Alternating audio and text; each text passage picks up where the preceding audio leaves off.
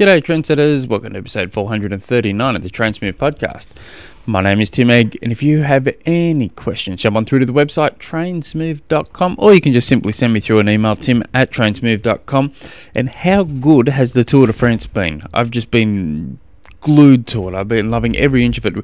Our little Tasmanian, Richie Port's been having a crack, hoping he's going to sneak himself into the podium. It'd be just... I'm guessing he'll be able to become the mayor of Launceston if he gets onto the podium. It's funny because Wednesday I was swimming with Richie Port's dad, and generally when I swim with him, we talk other things. We never talk cycling, crap like fishing and Aussie rules, footy and stuff. But we're talking about Richie and how's he going in the Tour de France, and he was saying that finally the team has got behind him, that some of the riders needed a good swift kick up the backside because they just had no faith. And one of the riders, he was saying, I won't mention his name, but one of the riders were complaining that he had to give up his own ambition because he was getting top 10 in stages.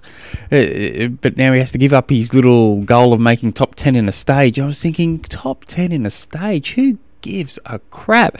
Top 10 overall, that has some weight. Top 10 on a time trial, that has some weight. But top 10 in just a normal stage, who cares? But anyway, our little Tasmanian, hopefully he's going to have a crack on tomorrow's going to be a sprint stage most likely, and the next day will be the time trial. Hopefully he'll be able to make up that time. I'm super excited, pumped. It's funny, I just obsessed by cycling at the moment, but I was actually, if I can just keep name dropping, I was riding with Bernie Salzberger, who is a retired pro cyclist. I think he retired 4 years ago or thereabouts. I was riding with him on the same day, Wednesday, and he was just cruising. I was on, holding on for dear life, and I'm just riding and I'm just watching him, the way he's changing his cadences, he's changing gears, he's changing body positions on the bike. It was just such a beautiful work of art that you don't really appreciate when you see it on TV. But if you can get behind a professional, he did it. I'm guessing he was around 10 years in the pros. It's just magnificent. He'd be changing gears due to, would go into a headwind. He'd be changing the cadences. It was just so efficient, just beautiful.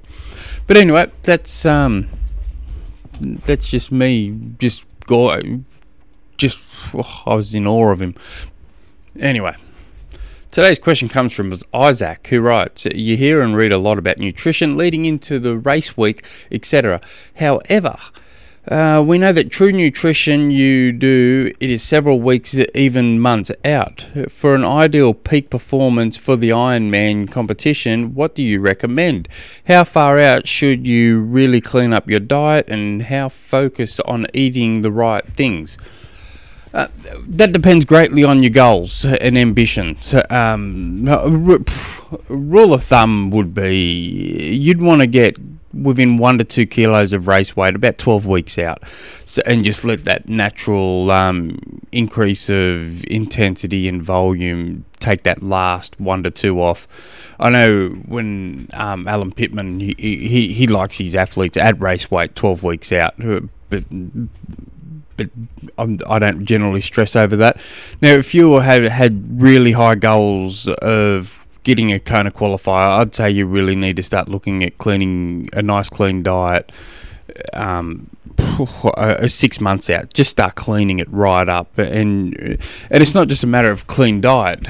It's when the timing of that you eat. You eat and take on protein. There is I forget the name of it now. It's exited my head here. I'm tongue tied. Sorry. So if your goal is just to finish the race, well then you can just race week you could be smashing out pizzas, KFC, and still just finish if you've got the fitness to do it. So it depends on your goals, how serious you are. But if you can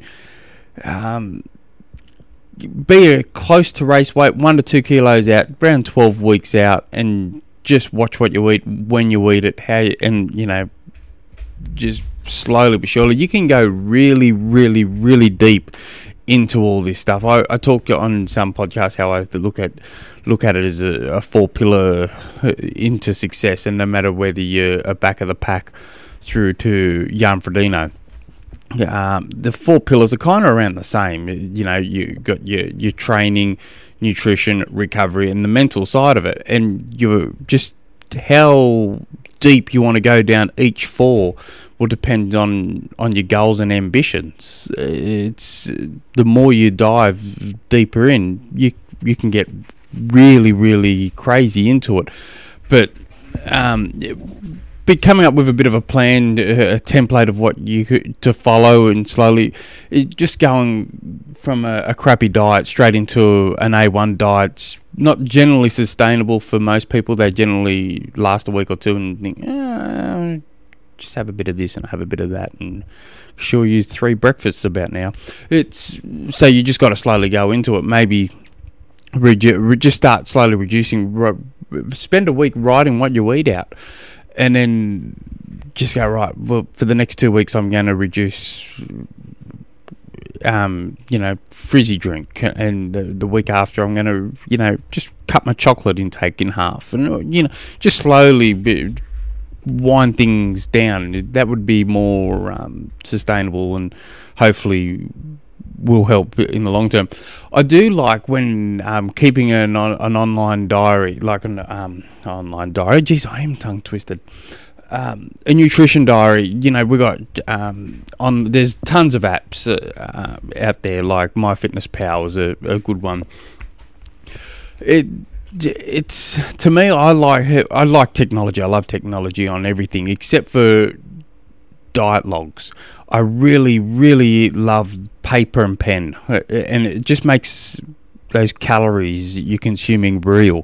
It's like I have that theory that if you go to a service day, you go to a shop, geez, I'm hopeless today. It's like if you go to a supermarket and you want to do your weekly grocery shopping, and you turn up and you pay with it for a key card, and you think, boom, done, I'm out of here, and it's like, let's say it's $300 worth of groceries.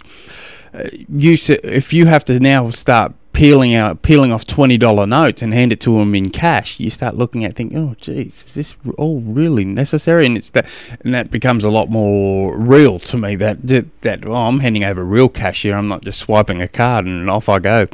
So when I'm really focusing on nutrition personally, I have a book, and every day has a page, and I just write it all out. At first I'll just count calories, that's all I'm doing, just to get myself mindful again, and then I'll start adding what was the protein, what was the fat, what was the sugar on everything eventually, but I do that over a 4 to 6 week period, just to slowly get my headspace right and get myself turn it into a bit of a habit, and then by the time I'm at that stage, I'm laughing, clicking heels together. But just look at your goals, and I say this 100 times: reverse engineer your goals. Look at what you want on race day, and slowly wind your way back. I know some athletes, I'll say like a month out. I say, especially ones that suffer from cramping on race day and things. I say like a month out. It's about time we start adding what's that stuff called? Inner Health Plus. Adding a probiotic into it, and then start taking magnesium, the tablets as well. And then that week out, right, let's start adding extra salt into your meals. And you're just slowly getting ready for race day. Look what your goals are. Look what you need for you to achieve those goals. In your training, racing, what sort of volume you're going to need in training, what are you going to need to do to recover from that volume? Will nutrition play a big part in it? If you're training 8 hours a week, nutrition probably not going to have a big part in your recovery. If you're training 20 hours a week, nutrition's probably going to play a very big part of your recovery. So you just got to slowly wind your way back, and all the best with it. I'm sorry for all the tongue twisting and all that. So I'm still tongue twisting.